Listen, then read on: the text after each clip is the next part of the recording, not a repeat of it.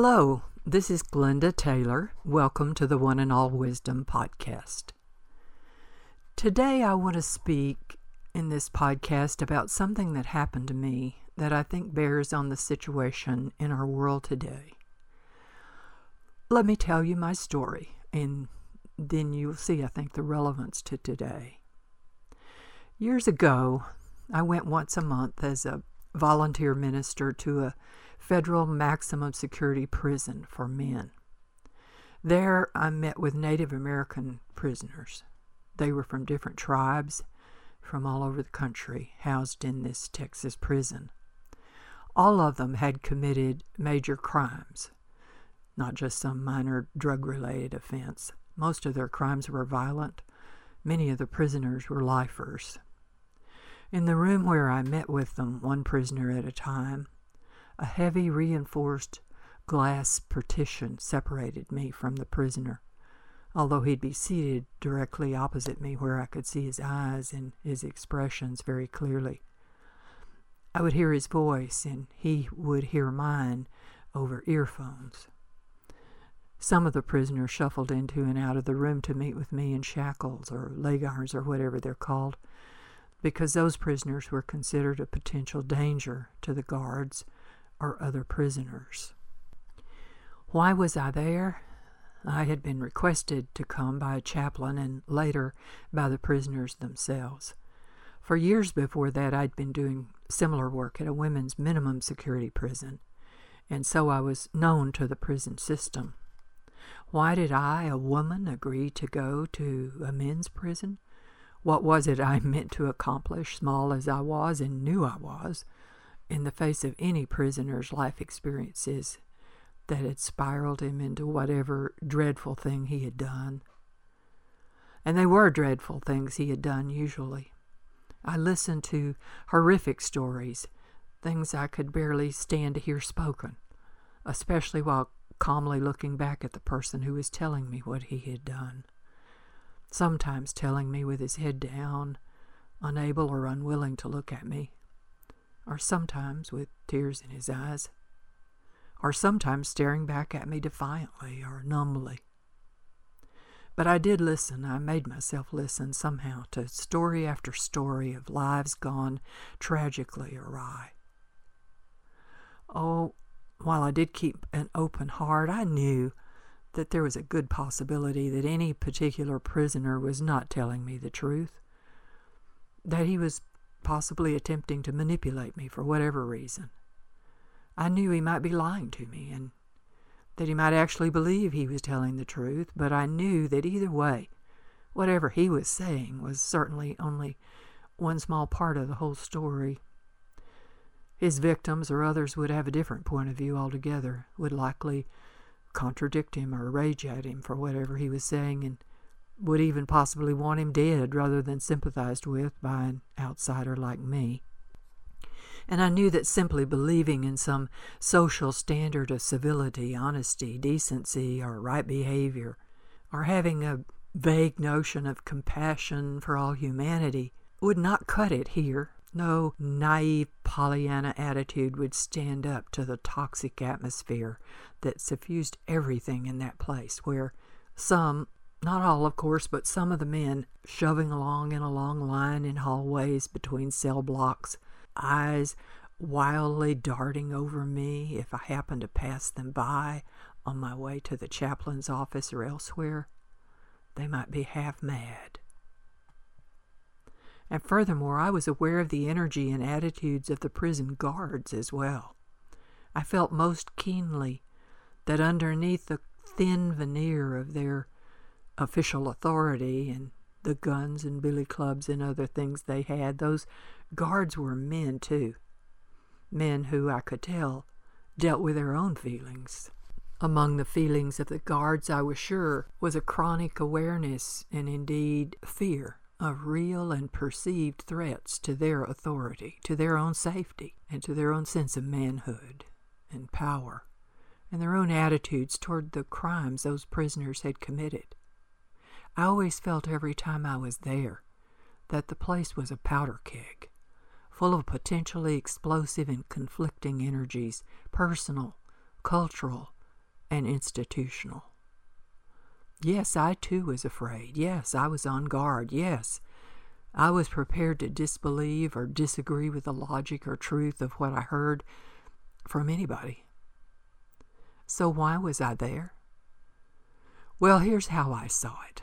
Whatever had happened in the past, there were various things that could happen next.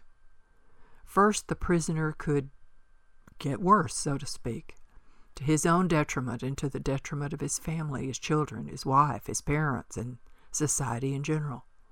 Whether he stayed in prison or got out, he could get worse. Or potentially he could stay the same, still a threat, still a burden on others and to society and to himself.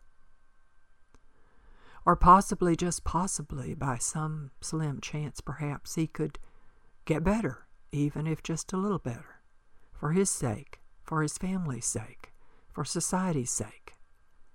That was the outcome I would prefer to see happen. And we know that in just very few small instances, there were people in prison that were more or less innocent, some in fact innocent, certainly innocent in certain ways of the harm that their life in society had done to them, and their reaction to it had been perhaps dreadful. But if there was a change, a slight change I could make, that was what I would want to have happen. That seemed like a pragmatic choice to me, not an emotional one. No matter how much I might disagree with a person's actions or statements, I believe that an attempt to reach a new level of communication can always be helpful, that people should always be heard. So I was willing to go to that prison once a month and for a few hours listen to those prisoners' voices that sometimes told me stories from hell. I had no great expectation of miracles, but I went as a part of my own spiritual practice, and I trusted that some good could come of bearing witness to the reality of another human being's experiences. Now here's an interesting thing. Not one of those particular prisoners I spoke with tried to tell me he was innocent.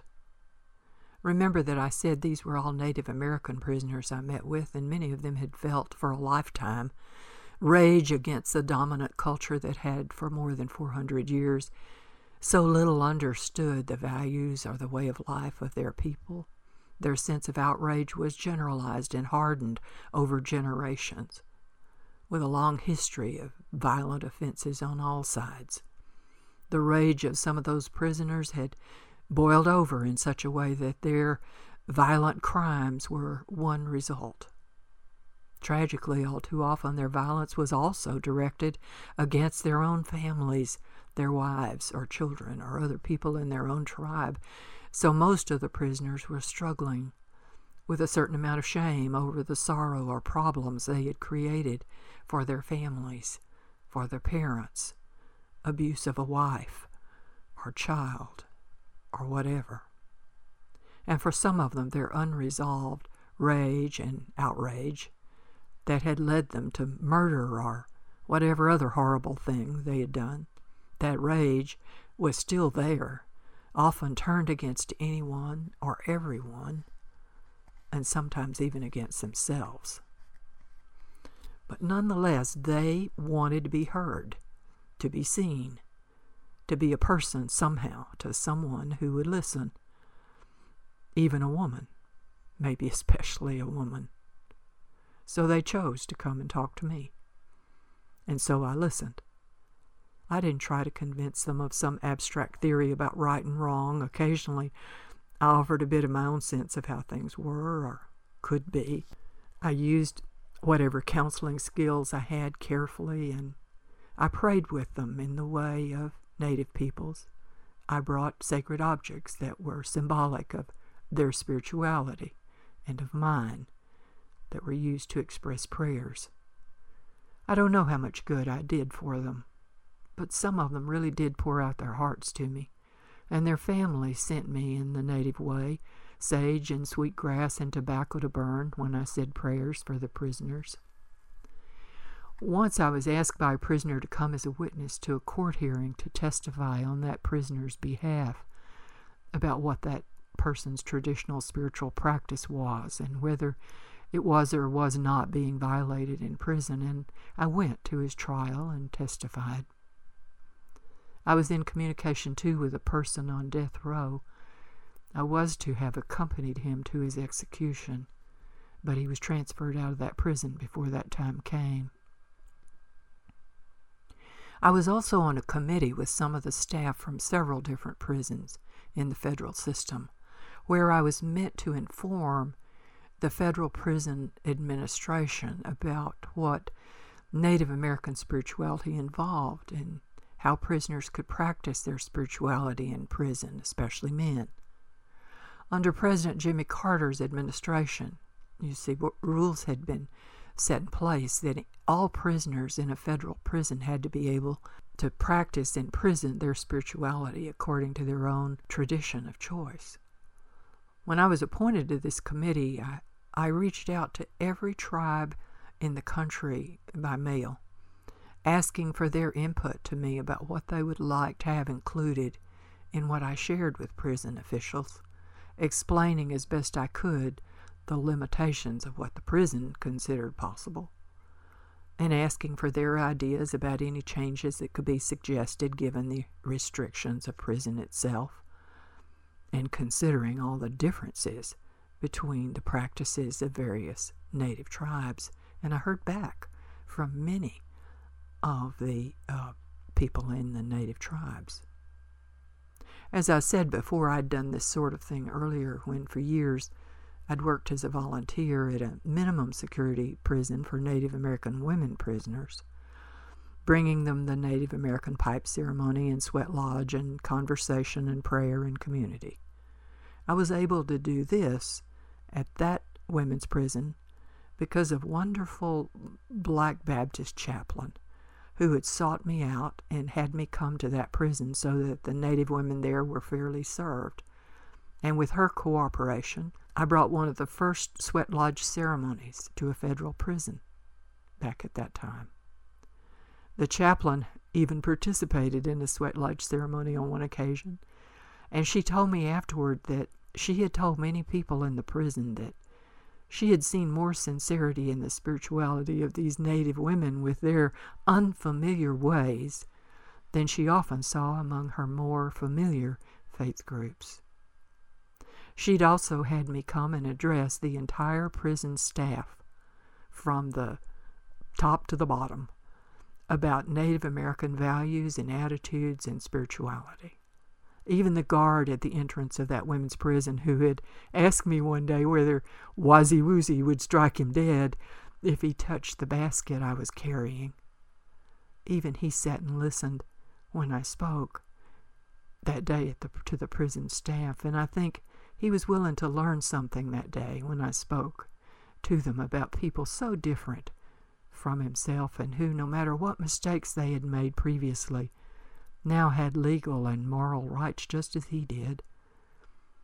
I was most impressed at the willingness of this chaplain and of the officials of that particular prison to work together for the greater good.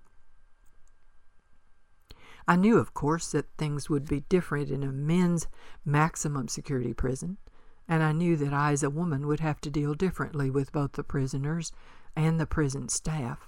But I had hopes that on that committee, at least, at the men's prison, I might make some small difference somehow. But after some time, I changed my mind. The prison officials there let me know that they were, in fact, more concerned about the dangers of gangs in the prison than about anything else.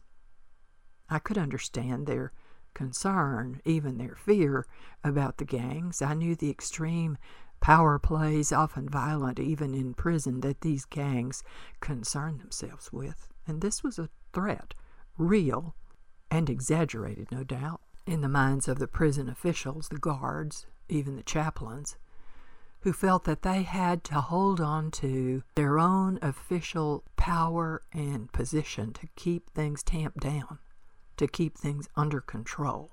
Those prison administrators had their minds set on what was going to be done, what was right in their experience or opinion, what was traditional for them where prison was concerned, without regard for what was traditional where native practices were concerned. So any little changes I suggested were met by them as a threat to the fragile sense of security the guards and officials were able to maintain. And so they were going to act according to their own views no matter what, views which they couched in terms of safety for the prison staff and other prisoners, and even for me, a volunteer. I couldn't fault their honest intent in that regard, if it was honest, but I grieved that they could not hear the other side of the situation, about even the few things I believed could be done safely, about what things would make some improvement even for them in the behaviors of the native prisoners while they were in prison, even in the behavior of gang members, perhaps. But these officials would not communicate with me or with the Native American prisoners in such a way as to make things better all around for everybody. Instead, they were intent on stonewalling any changes to their prison's procedures. I came to feel that I was just being used by the prison bureaucracy.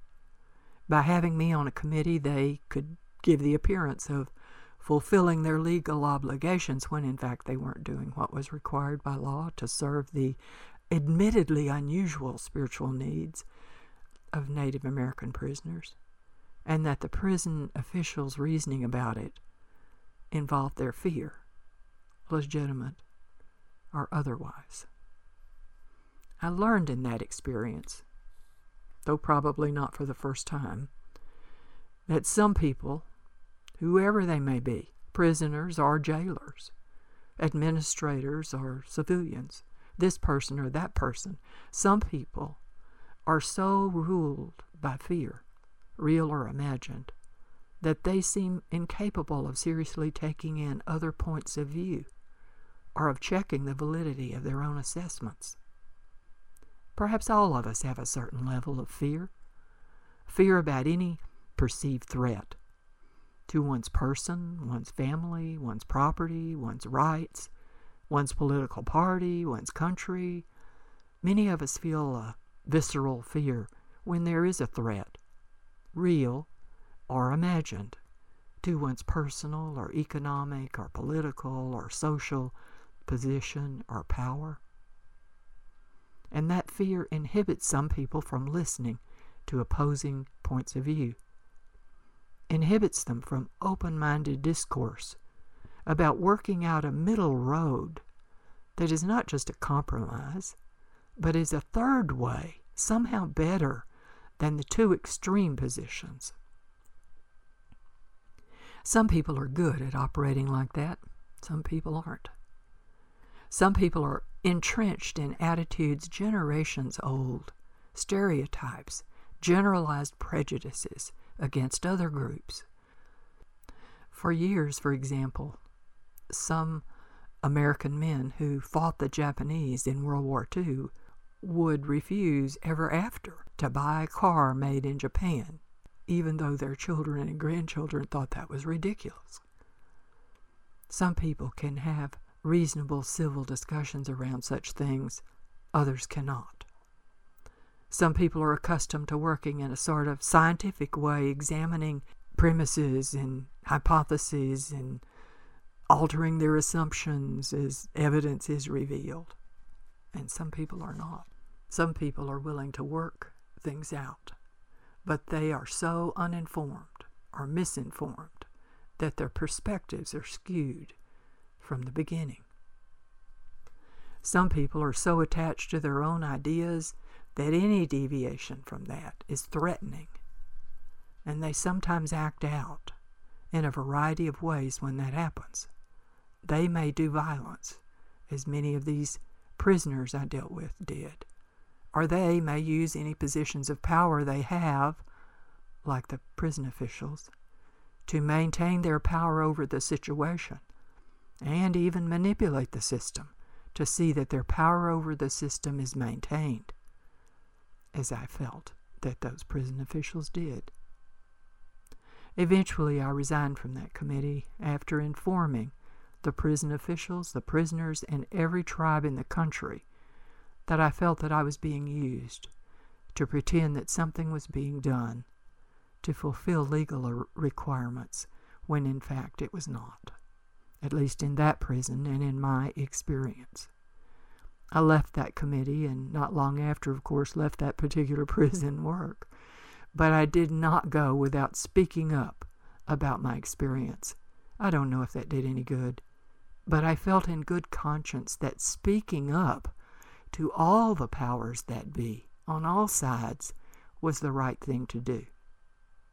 And again, in a pragmatic way, I thought my energies could be better used elsewhere. But I was glad I had tried. Afterward, I received letters from many of the prisoners for a long time, and twice I received drawings that they had done of native spiritual symbols. I've used a picture of one of those drawings as the image connected with this podcast as it appears on my website. I reflect on all this today, years later, at a time when it seems to me that my experience at the prison is sort of replicated in our general culture. Stonewalling is increasingly common. People on all sides of the social and political spectrum seem to have lost the willingness to listen to each other civilly and productively. To reason together, as we used to say, is much in demand but little in evidence. When differing cultural values and racial histories and mores are involved, especially when we feel threatened regarding them, communication is difficult. In dealing with centuries of misunderstanding, violence, and retribution, of ingrained attitudes that may have to do as much with the past as with the present. Given all that, making changes that heal, that allow us to move forward to a new level of understanding altogether, all this is now sadly an entangled and tragic mess, I think. I feel as sad about that today as I did back then when I resigned from that committee at the prison, feeling as I do that to refuse to listen to other perspectives is a mistake because it's counterproductive. It does not change things for the better. It makes things worse, usually much worse. The person who is unheard, undealt with, rightly or wrongly, invariably begins to build up resentment and ammunition to shift the positions of power so that their own needs are met. It can become a vicious circle where reconciliation seems impossible. Reconciliation between opposing points of view is not the same thing as compromise. No one needs to give up their own values or history or even opinions to achieve a level of reconciliation by listening to another person. I have personally seen reconciliation happen. Many of us have seen it in documentaries showing us reconciliation despite generations of violent confrontation in South Africa and Northern Ireland, and in reconciliation programs bringing together veterans of the Vietnam War and the, quote, enemy Vietnamese soldiers who have met after the war in various programs to facilitate amazing experiences of forgiveness, understanding, and reconciliation.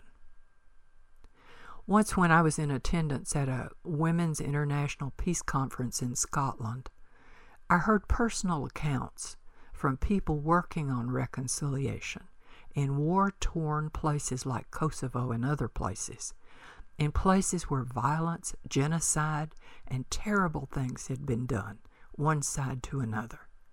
The stories I heard then from people who had been personally involved of reconciliation, those accounts were so inspiring, offering hope to me that true reconciliation and change can break even generational chains of fear, hatred, and violence. I was asked by one of those people at that conference if I would consider joining with their group to do this international work abroad, and my heart was greatly interested in saying yes, but my own particular family obligations at the time precluded my considering it. But I have never forgotten those hopeful stories, and I'm more sure now than ever about how essential reconciliation of opposing parties is. So I look about me today and listen to the fraught political discourse, and I watch as the rage and the fear and the power struggles escalate into violence, into a dangerous loss of confidence in government, in the press, in anything except power gathered by any means somehow into one's own hands. I watch as my beloved country descends into what feels like lawless disregard for constitutional norms, descends dangerously close to anarchy, as so many seem to be losing touch with the values etched into our Constitution with the blood of our ancestors, the blood of the many, many people of varying traditions who have fought for decency, honesty, integrity, justice, equality of opportunity, religious and economic freedom, and of respect and concern for the earth and the climate and for the rest of creation besides humans. Though humans are much on my mind these days, as they seem to be the ones with power to make changes that could make things better if they would. They have the power to do that. Power, that word again. Fear of loss of power from a perceived threat, real or imagined, is, it seems to me, at the center of all the divisive issues before us, whether it be issues of abortion, racial justice, white supremacy, climate change, economic peril, governmental regulations, gun control, globalization, gender equality, whatever it is. The question of who has power, who feels powerless and wants or needs or deserves more power, who is willing to do what to hold on to power, these questions have in their background always a certain sort of fear that can be amplified and manipulated on all sides, creating rage and outrage, retribution and violence. Rage like that experienced by those Native American men prisoners I met with, whose rage had eventually driven them to do terrible, unlawful things. And also some of the prison guards who had been driven to do terrible things, believing somehow that they were doing them for righteous reasons, that the end justified the means. I do not believe that. Why? I think of those guards in that prison that I watched and listened to, and I saw the fear rippling just under the surface of their uniforms, their human awareness that at any moment someone might overpower them and do them harm. Is that not how many people feel today? People of color, police, immigrants, rural, impoverished people, and people on all sides. Is that not how they feel today? Someone may somehow overpower me or us and do us harm. And so let me hold on to or let me acquire whatever power I can to protect myself and mine and what I believe in. And so as all of us do what we can to protect ourselves and ours, the question is, do we do it ever or all too often, consciously or unconsciously, without regard for others, and thus without regard for inevitable negative consequences? Do we allow ourselves to become blind to others and their needs or opinions as we justify our own needs for security and personal power? Do we begin to harden off and solidify layers of our consciousness, building up permanent defensiveness, self-justification, followed by righteous indignation and then generalized blaming and condemnation of others, and so on, until as more and more of us on all sides are caught in these spirals, The increasing rage and violence and lawlessness bottoms us all out in a place none of us ever wanted to be. And it all started with basic human fear. And so it seems to me the question is for all of us on all sides today of every issue, can we look at our own hidden or unacknowledged fears and anxieties that are behind our opinions and actions and deal with them honestly? And can we recognize the same fear in others? Fear that also may be hidden and unacknowledged. And how can we best, most pragmatically, deal with their fears and our own? If in doing so we discard honesty, justice, and decency along the way of defending ourselves, what then? How can we be safe, even if we are momentarily successful in forcing our way, in gaining or holding power, when the offended party is busy building up ammunition against us in retribution?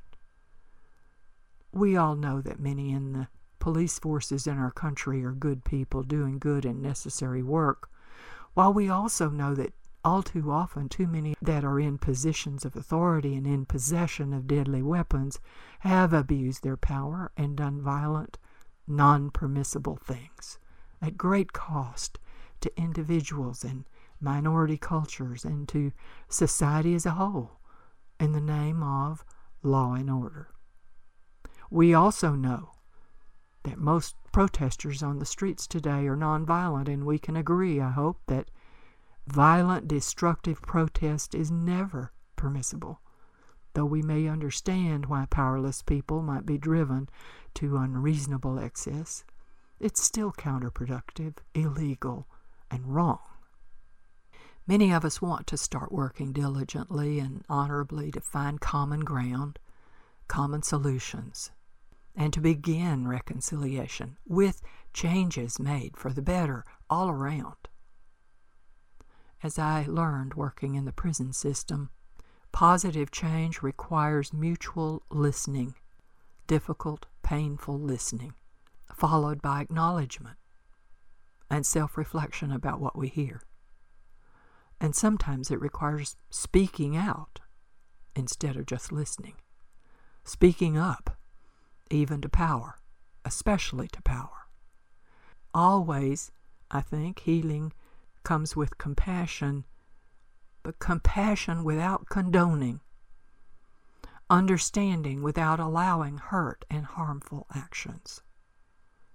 And it requires becoming clear about and taking responsibility for our own actions, our own hidden, unacknowledged attitudes and opinions, perhaps built up over generations and centuries, acknowledging the history of our own group's actions against others, and making whatever amends are appropriate, and forgiving, and being forgiven on all sides.